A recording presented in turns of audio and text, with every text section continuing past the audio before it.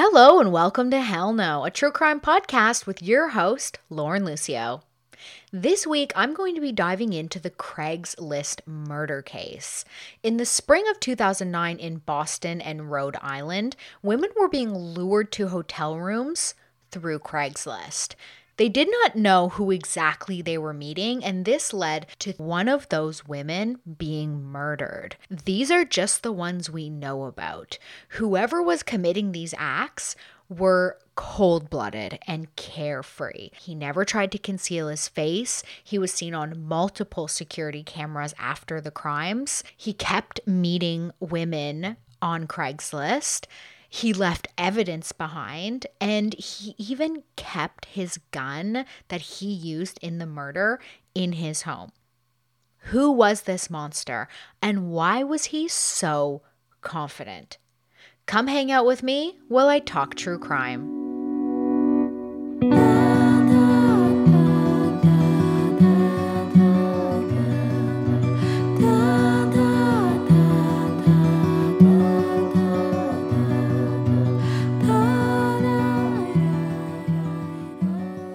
Welcome back, everybody. Some of you may be familiar with this case. Some of you may have heard of this Craigslist murderer before.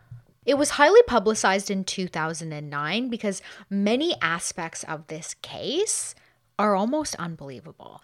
This was before Facebook Marketplace, when Craigslist was probably the number one way to sell and buy things in your local area.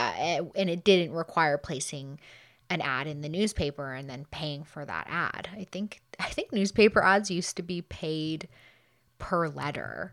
Could you imagine putting your couch up for sale in the newspaper and having to calculate out how much it's going to cost by how many letters you use? That's just crazy to me to think about. That's how we used to do this. But Craigslist came out, and I mean, today basically everyone uses Facebook Marketplace for local buying and selling. But this is when Craigslist was in its heyday, its glory days. I think people still use it, actually. And people on Craigslist in 2009, they're selling everything from furniture, cell phones, and services. Services including erotic services, which we will find out is a very dangerous way to conduct business of that sort, even if safeguards are put into place. People in the line of work of erotic services, they have to be skilled in reading people in situations. And the perpetrator in this case was very good at appearing to be something he was not. He looked trusting. He looked harmless. Nobody thought he was capable of doing what he did, not even his own girlfriend, which this really gives me some Ted Bundy flashbacks. I'm just getting some Ted Bundy-ish feels here. I may use the word allegedly from time to time in this episode, and that's not because there's a question of if he did it, but because of the fact he was never found guilty and sentenced. I will cover why that was at the end of this, and it's probably not because of what you're thinking, or maybe it is. April 10th, 2009, a 29-year-old escort named Trisha was set to meet a new client at a Boston hotel. The hotel is called the Westin, and from what I understand, it is very much an upper-class hotel in a very nice area in Boston. Trisha, she will scope out the new client before allowing them to enter into her room, and she would often do this by seeing them in the hallway or meeting them outside the elevator. And she would have a brief encounter with them and just assess them to see if any immediate red flags are flying. And I could imagine she's really good at this. She would have to be really good at this for what she does. That evening, she does this, and she determines quickly she has nothing to worry about with this client, and she invites the man into her room. Trisha advertises her services on Craigslist, and this is where the client had found her listing and got in touch with her to arrange this date. Her ad read she was from Las Vegas and said, "If you want to spend some time with a sweet blonde, give me a call." I'm pretty sure she traveled to Boston for clients, like specifically for clients. And this would mean she is most likely what I would guess to be more of a high-end escort. And I could imagine her services are not cheap. She's hosting her clients in very nice hotels. She's flying back and forth for these clients, and by all means, she seems very professional. Once inside the hotel room, the man pulls a gun on Trisha and he instructs her to lay down while he ties her up, then asks her where her cash, cards, and valuables are. Trisha is in no position to argue, and she figures the easiest way out of this alive is to stay calm and give him everything. And she does. She tells the man to look in her purse, and he takes, I think it was $800 in cash. He takes credit cards. She had some gift cards. Trisha asks the man if he can please leave her ID so she can at least get home. And he actually does this. Staying calm, it pays off for Trisha, and she's not harmed further. She's not sexually assaulted. She is not physically abused. And the man is seemingly very polite to her. The man wasn't yelling. He would ask her to be quiet instead of telling her to shut up. He wasn't using swear words, and he asked. That's right, he asked her for her consent if he could take her underwear. And she was shocked. She said yes. And as he was grabbing it, I read in an article that had he have looked at her face when he was doing this, her face would have looked like, what the hell is going on here? Like, she was so thrown off by all of this. I guess all the cash and credit cards to him were fair game, but he found the need to ask if he could take her underwear, and he was pointing a gun at her and tying her up and robbing her, but he was doing it politely. So it was very confusing to Trisha, and this is also going to seem strange to investigators. This is not the typical MO of somebody who's going to do this. It was very odd. The man leaves the room once he has finished robbing Trisha, and Trisha, she's still tied up, and she's listening for him to maybe re-enter the hotel room, or maybe if he's pacing down up and down the hallway, but he's not. He's gone. And Trisha is alive, and she's a little bit shaken up, but by all means, she escaped this situation with her life. And once she is confident that he is gone, she runs out of the hotel room into the hallway, still tied up, and finds help. She actually reports this robbery to police, which I believe the robber did not count on her doing because of her line of work, what her services were, what she was selling. He didn't think that she would go to police, but she did. And it's a good thing she did. Police actually took a detailed report. They listened to her, which can sometimes not always be the case in these situations. So, okay, Boston police, I see you being good at your job. Unfortunately, police couldn't locate the man. I am assuming he used a fake name to book Trisha's services, and perhaps a burner phone to contact her and communicate with her about the date.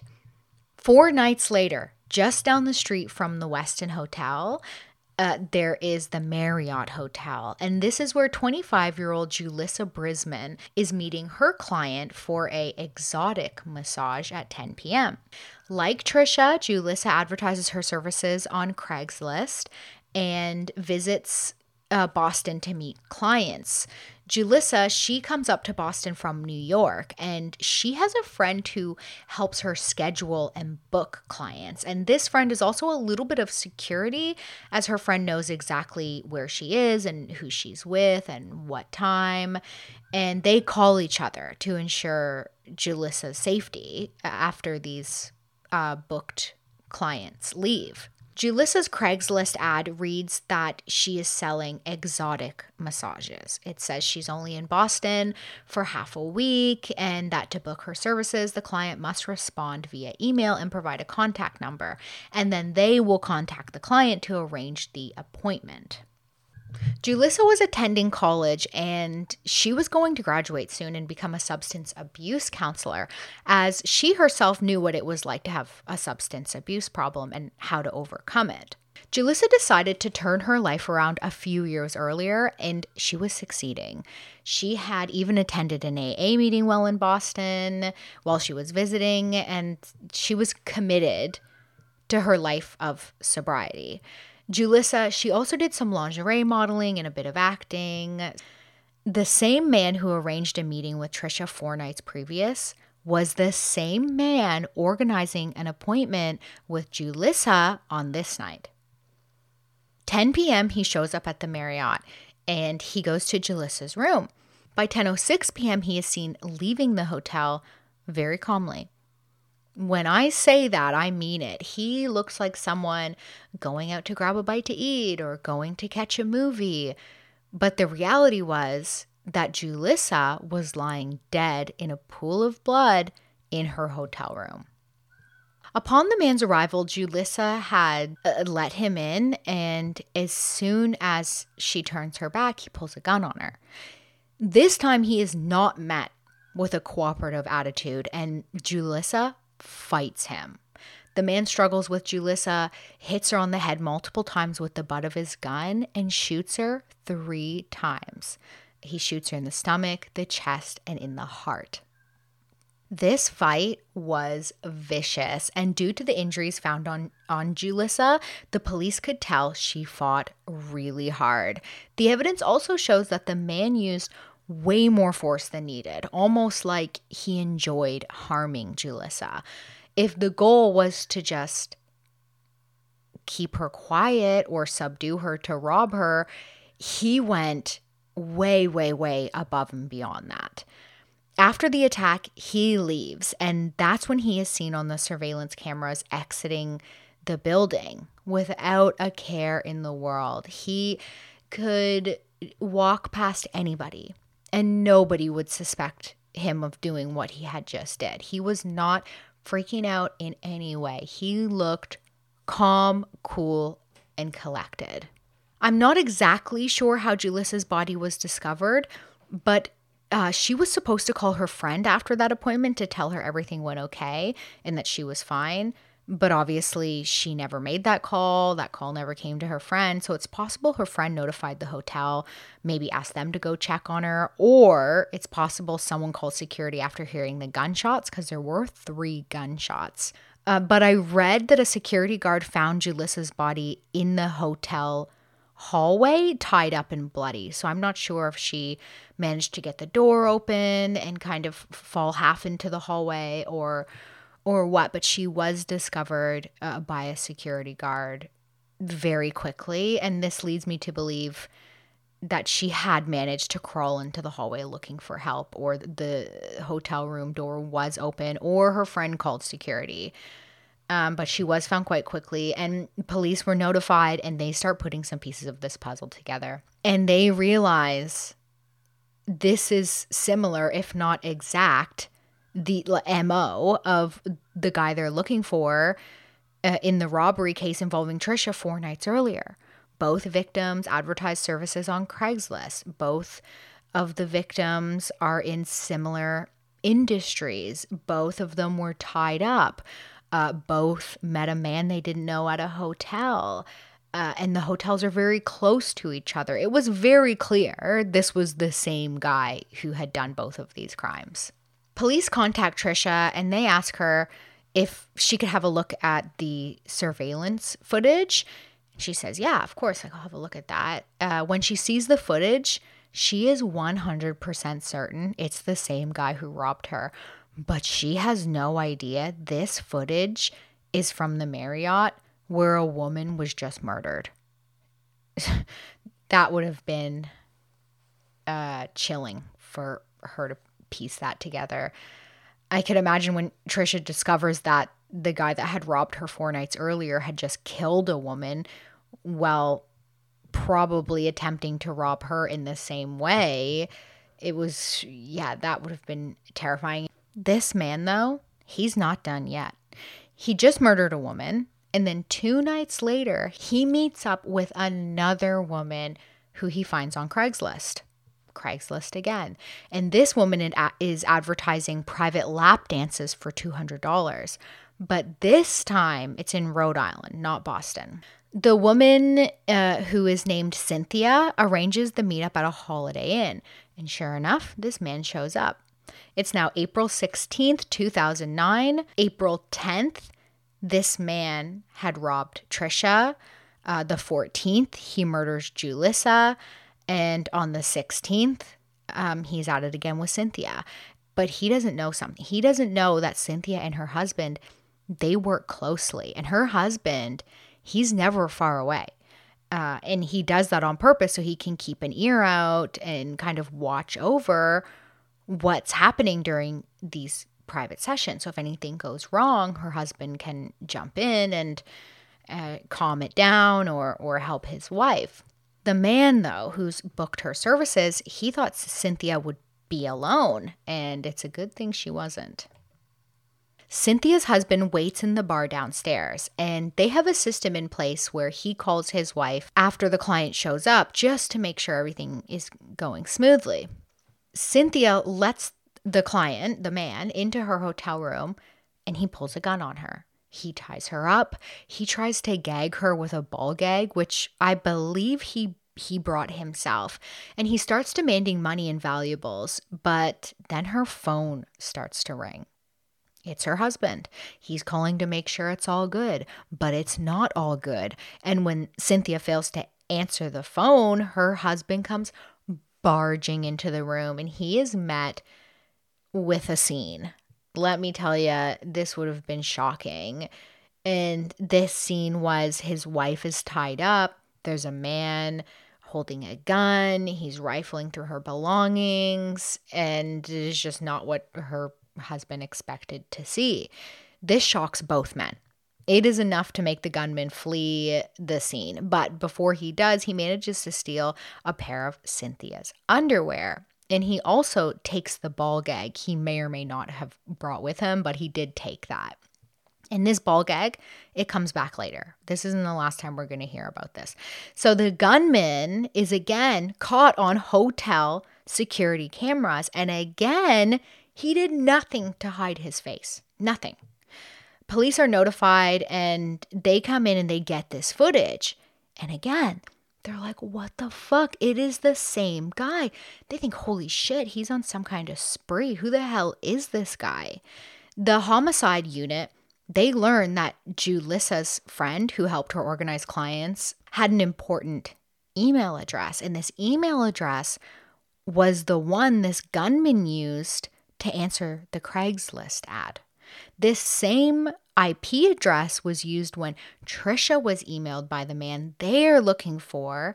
And police, they're able to connect the two email addresses and get this IP address. Because of this, police could trace the IP address to like a physical address. But first, they had to subpoena the internet provider to get that physical address. And that was alarming to me because shouldn't police just have access to that without hassle? Is that a security breach? Is that some under privacy laws? I'm not sure, but they did get it. Police, they get an address and they believe they know who they're looking for now. The address is to an apartment building and they believed their suspect lived on the third floor in an apartment he shared with his fiancée. Police didn't go in right away. First, they wanted to make sure this was their guy. They wanted to be sure and that he matched the description of the man that they had captured on the surveillance footage. So they wanted to line a few things up here first. 3 days after Cynthia's encounter with the gunman, police are tailing who they believe to be their perpetrator. On April 19th, which is 9 days after Trisha was tied up and robbed, police are moving in fast and they're collecting vital evidence. They follow this guy and his fiancée while the two shop. So they go out on a day shopping and police are right there watching them and they just watch them. When the suspect touches anything, they swoop in and lift fingerprints off the item. I believe one of the things was even their shopping cart. After they put their shopping cart away, police were like, get that, get prints. Any items they were touching in the store and like placing back on the shelves, Police were grabbing those, lifting fingerprints off them, because at the crime scene, there was duct tape left. I believe it was Trisha's crime scene when she had been had duct tape placed over her mouth. The man who taped her mouth shut, he didn't wear gloves, so they had a perfect fingerprint from the duct tape that was taken from Trisha's mouth. This savvy police work paid off because they got a match. The man they were tailing, the man who they were watching shop, was the same man, or at least had the same fingerprint, which, I mean, what is that, like 7 billion to 1 odds it's not him or something? That it's the same guy who's committing these crimes. And police are watching this guy's every move, and they sit outside and they watch his house.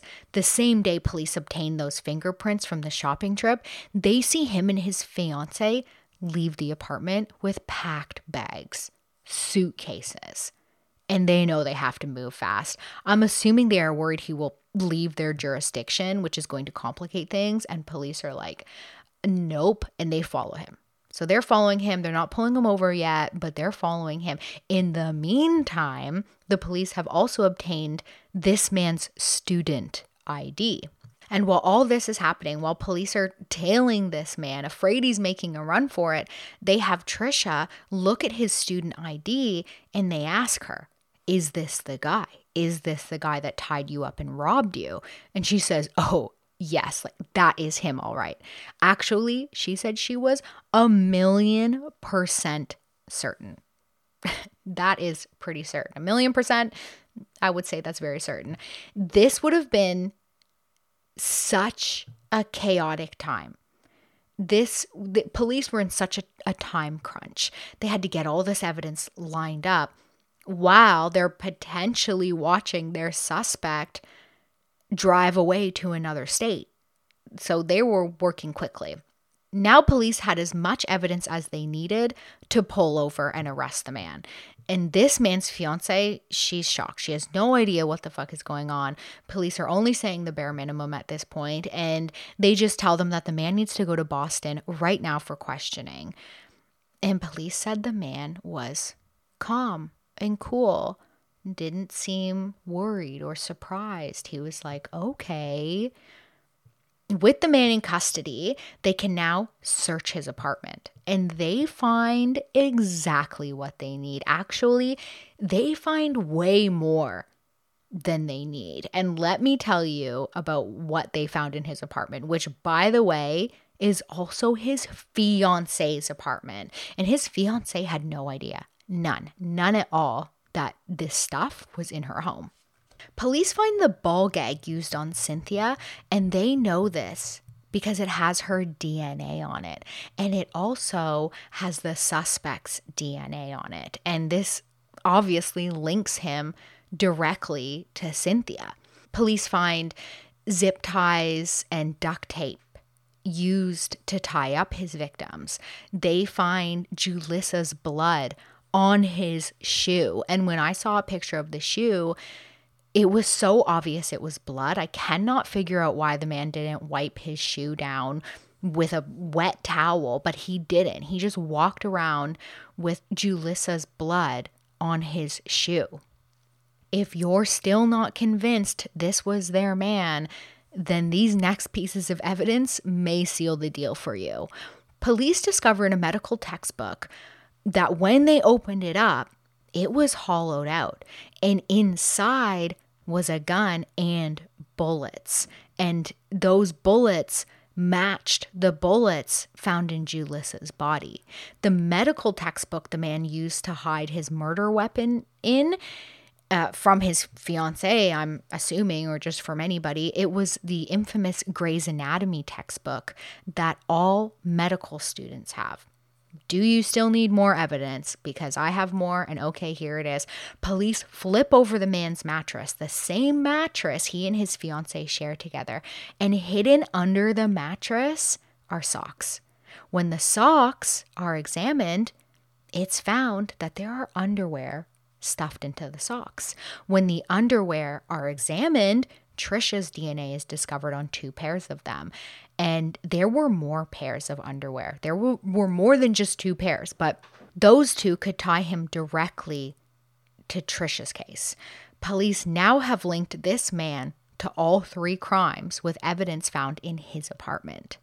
Something that was chilling is that police found quite a few pairs of underwear, up to 16 pairs of underwear. Some they didn't know where they came from, and it's believed these are from victims that never came forward.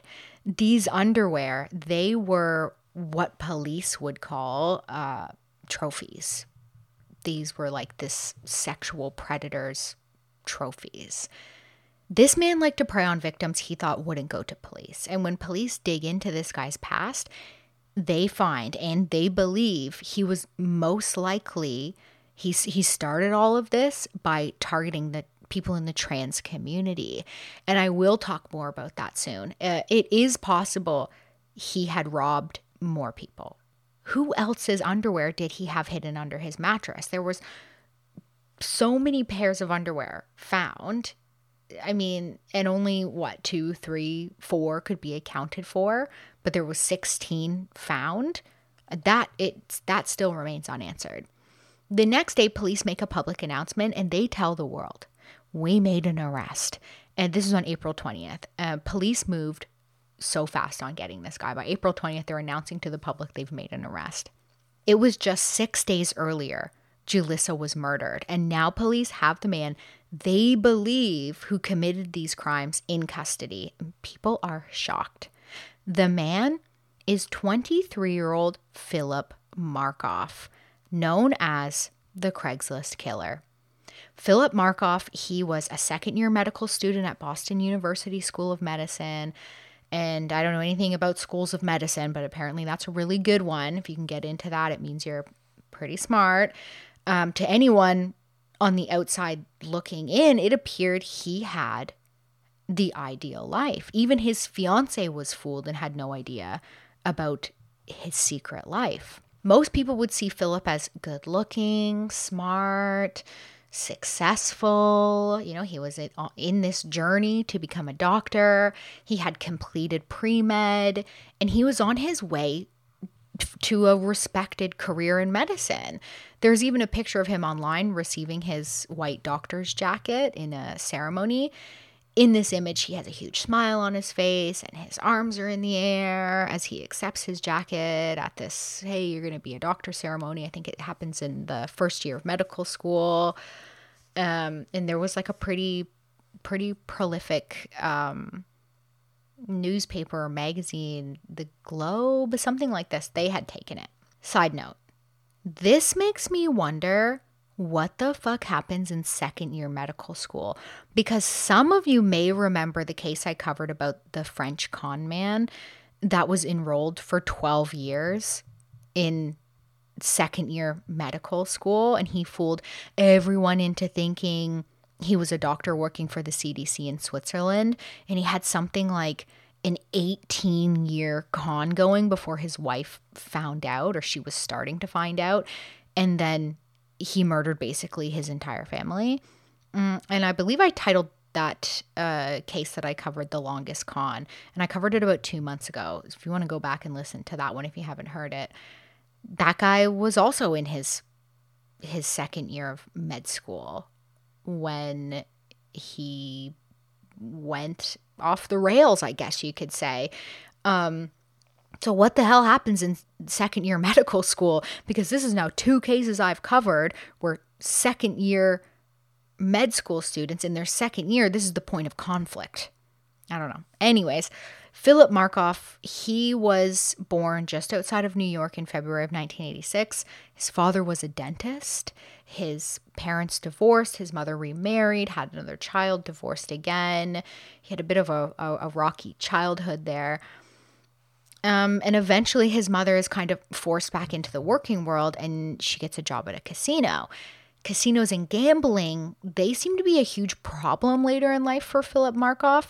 And maybe this is where it stems from, because as a young boy, his mother would bring him to work with her while she had to attend a meeting or pick something up or whatever. And And she would bring young Philip there. And it was this time spent in the casino that Philip learned. I don't know if he learned how to play poker in the casino. Of course, he wasn't gambling in the casino. He was just a child. But he was very much exposed to that environment. Casinos are dangerous for adults because the excitement, the bright lights, the noises, the dopamine hits. It looks like people are having so much fun. You got dinging and clinking and wheels being spun. It's windowless. It's clockless. You don't know what time it is. It is a environment purposely made for you to forget all your troubles and have these high hopes that you're going to win big and life is going to be amazing. And this is meant to lure in adults into this false sense of winning. So to a child, this is going to lure them in no problems. A casino would be irresistible to a child. It would look like the funnest thing in the world, the funnest place in the world. Well, maybe not more fun than Disney World because there's like no rides, but there's a lot of energy happening in casinos. I think Philip was about 12 years old when he started playing poker, which is just crazy to me. I've had people explain poker to me so many times, and as soon as someone starts teaching me a card game, any card game, poker, whatever, I zone out and I hear nothing but twisted, muffling words. But here Philip was learning poker. By the time Philip was in high school, he enjoyed golf. He was on a golf team. He was in the National Honor Society. And he also loved playing Texas Hold'em, which of course is poker. And he was good at it. Apparently, his bluffing was outstanding. I'm pretty sure everyone knows that bluffing basically means lying to someone's face and making it believable. But in case you didn't, that's what it means. And Philip, he's good at this. Lots of people play poker and are good at bluffing. It's part of the game. But for Philip, he was going to extend this skill into other areas and nobody would suspect a thing. We have this teenager who is playing golf. He's on the National Honor Society. He wants to get into medicine. He's good looking. His father is a dentist. By all means, it appears he is on the right path. After high school, he goes to pre-med. He volunteers at a hospital one day. And there, he meets a bit of an older woman. I don't know exactly how much older, maybe 3 years older. Her name's Megan. And she's volunteering there as well. And she has the same dream as Philip to become a doctor. They notice each other. They start talking. And Philip asks her, hey, do you want to come to the casino? And she says, yeah. Was it a date? I don't know, maybe. But the two, they do start dating. And this was in 2005. By the time he graduates pre-med and moves to Boston, the two are in love. And they move to Boston together. Records show that in 2007, Philip joins a sex site. And his screen name is Sex Addict 53835. What those numbers mean, I don't know. They seem pretty random. 53835. His profile included pictures of his penis. Yep, he put a dick pic right on there, and also pictures of him posing nude. Remember, he and his girlfriend have moved in together at this point. He's not single. She knows nothing about this. He is creating this profile. He's taking pictures of his dick. He's putting nude photos of himself online. He's calling himself a sex addict, and she knows nothing about this. He writes, let me just read to you what he writes on his page. I am looking for anyone open-minded, try new fetishes, or show me what they know. I enjoy women, older women, but I really want to meet a TV/TG/TS for friendship and experimentation. I'm open to dom and switches, but I'm open to experimenting with subs, unquote. The TVTGTS, that's an abbreviation for transgender individuals and other ways that they phrase it on this site. And some people believe it's possible that members of the trans community were his first victims. I believe this because there are many pairs of underwear found under his mattress when he was caught. And it's possible some of those are related to crimes that were never reported. Philip, he had also emailed a Craigslist ad for a M for T, which apparently means men for transgender. So this is, he seems to be really knowledgeable. Like he's using terms like, where was it that he wrote on his profile? He's open to dom and switches, but I'm open to experimenting with subs. Like I have no fucking clue what that means. So he's clearly done his research. It did say that he was on like bondage sites and transgender sites. And so it does say that he was on a lot of these sites. And I guess he was learning all of this, but he wanted to reach out and he wanted to learn more because he says he's looking for somebody to teach them what they know. Philip, he's living this secret sex life, and all the while his girlfriend thinks that she has a loyal, loving partner. He's lying to her face. He's bluffing. He's keeping secrets. He's sneaking around, and she has no idea. Amongst all this betrayal, he asked his girlfriend to be his wife. Yeah.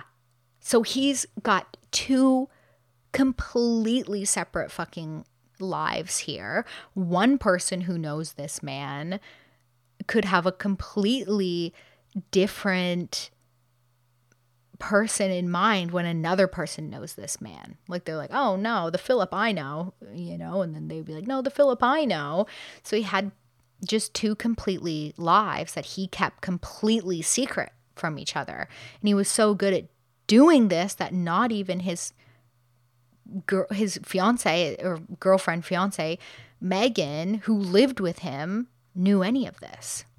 So like I said, his girlfriend's name is Megan, but he calls her Pocket for some reason. Nobody seems to know why.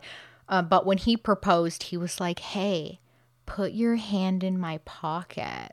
And when she did, the ring was in his pocket, which, I mean, that could be cute, but this guy is a monster, so whatever, it's not cute. Another thing that comes out later is that while in pre-med, Philip forced himself onto one of his female friends, but thankfully she got away. I am telling you, this guy, he has to have more victims out there somewhere, people who have never spoken up, because that came out that when he was in pre-med, he did that. And I think that it came out later, but it happened way before he was caught for these other crimes. Also, he is still gambling.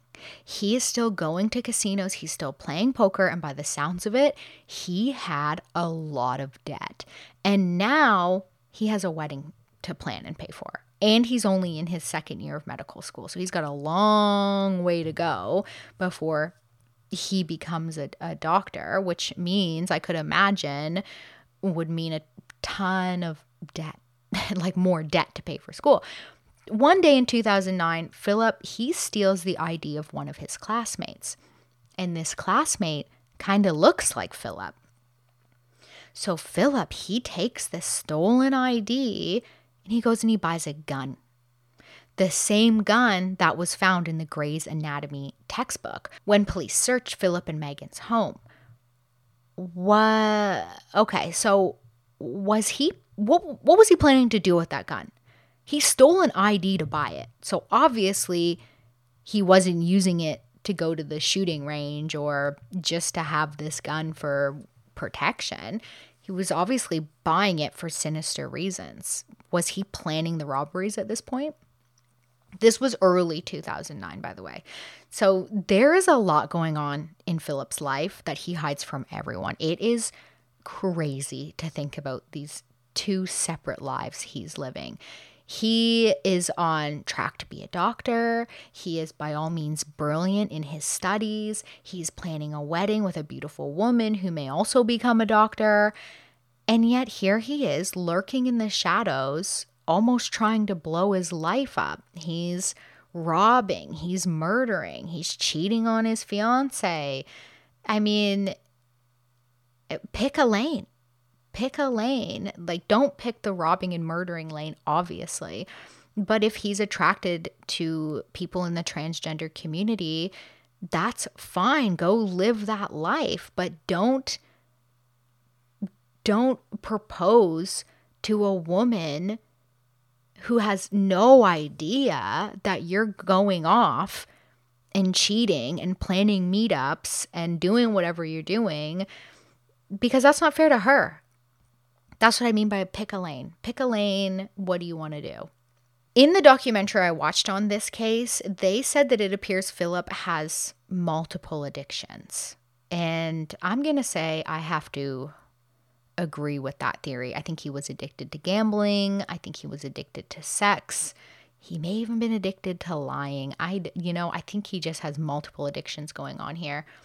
It's possible he needed money. And that's why he started luring women, these women offering private services to hotel rooms. And not because he wanted their services, but because he wanted their money. And maybe he was familiar with this practice because he had done this before, maybe in not this manner. And he didn't think that these women would go and call police. I heard he was up to, I think it was $100,000 of debt. How much of that was med school and how much was gambling, I'm not sure, but that's a lot of debt. In April of 2009 is when he started his 7-day spree, and by April 20th, he was arrested and in custody. Philip and Megan's wedding, it was scheduled for August of 2009. I believe it was August 14th of 2009. Which was just 4 months away from the time he committed the murder and the robberies. During this time, Megan, she was visiting her parents a lot. And this gave Philip a lot of time alone. And this is when he was going on Craigslist and looking for these women providing these services and luring them into these rooms and robbing them and murdering them. Even though Philip was arrested and charged with murder and robbery, Philip, he would not stand trial. He would not be sentenced and he would not go to prison. Because while being held in jail, he commits suicide in August of 2010, just over a year after being arrested. He pled not guilty, but there was just a mountain of evidence against him.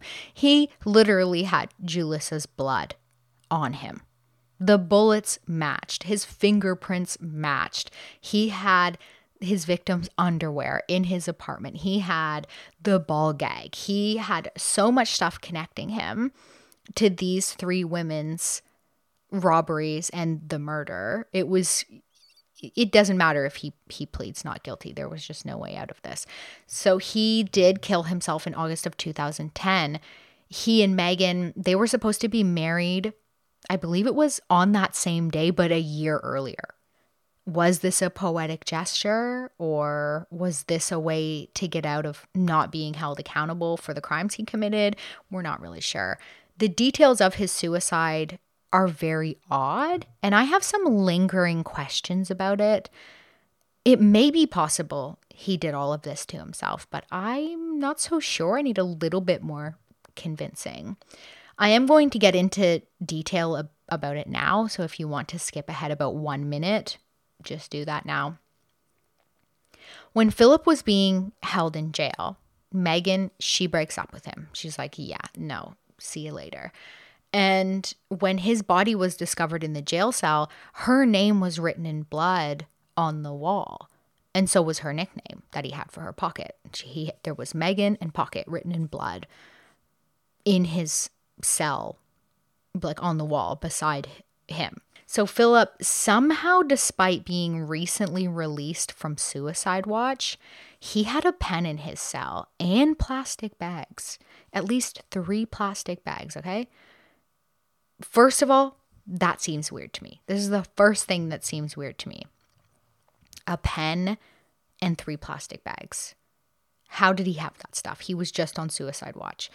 So Philip, he had used that pen to turn it into a knife and cut his arteries. I'm not exactly sure which arteries, but I believe he cut the ones in his feet and possibly also his wrists. He then shoves tissue down his own throat. And they believe that's so he can't be revived. If somebody does find him and they try to give him mouth to mouth, nothing will make it through the airway. Then he puts plastic bags over his feet to collect the blood so the guards don't see the blood and try to revive him. And he also puts a plastic bag over his head. And during all of this, somehow writes Megan's name on the wall and her nickname. And he wasn't discovered until morning. Now, it could be totally possible he did this to himself to ensure he would 100% be successful in his attempt, which he was. But maybe there's more to the story. He was smart. It's possible he put all those safeguards into place so he wouldn't fail. I just don't know how a prisoner who was recently on suicide watch would be allowed to have a pen in 3 plastic bags. So now you know why I said allegedly at the beginning of all of this, at the beginning of the episode. All the evidence points to him. He was arrested and charged, but he was never found guilty because the trial never happened. Julissa's family, they never got to see the man who murdered their loved one be prosecuted.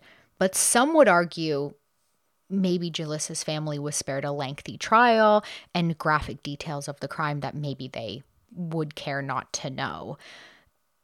So it's all in how you look at it, I guess. That is the story of the Craigslist killer, and apparently there is more than just one incident involving Craigslist, which I discovered while researching this case. And it is possible I will cover another one later on in this year. I read an article that alleged 86 murders can be tied to Craigslist, and not all are solved. Let that sink in. I haven't been doing the hell knows lately, but I have heard people have grown to expect them. Some people have actually asked me, why don't you do your hell knows anymore? So I will do it in this episode. To Philip Markoff, I say hell no. Please head on over to Hell No, a True Crime Podcast Instagram page. Give that a follow so you can get updates when a new episode is released. There's also a TikTok now at the same name, which is Hell No _ True Crime Podcast, where I do a brief overview of each week's case. And if you could kindly, please give a 5-star rating, follow, like, share, whatever on whatever platform you are listening on, I would really appreciate that. Thanks for listening and see you next week.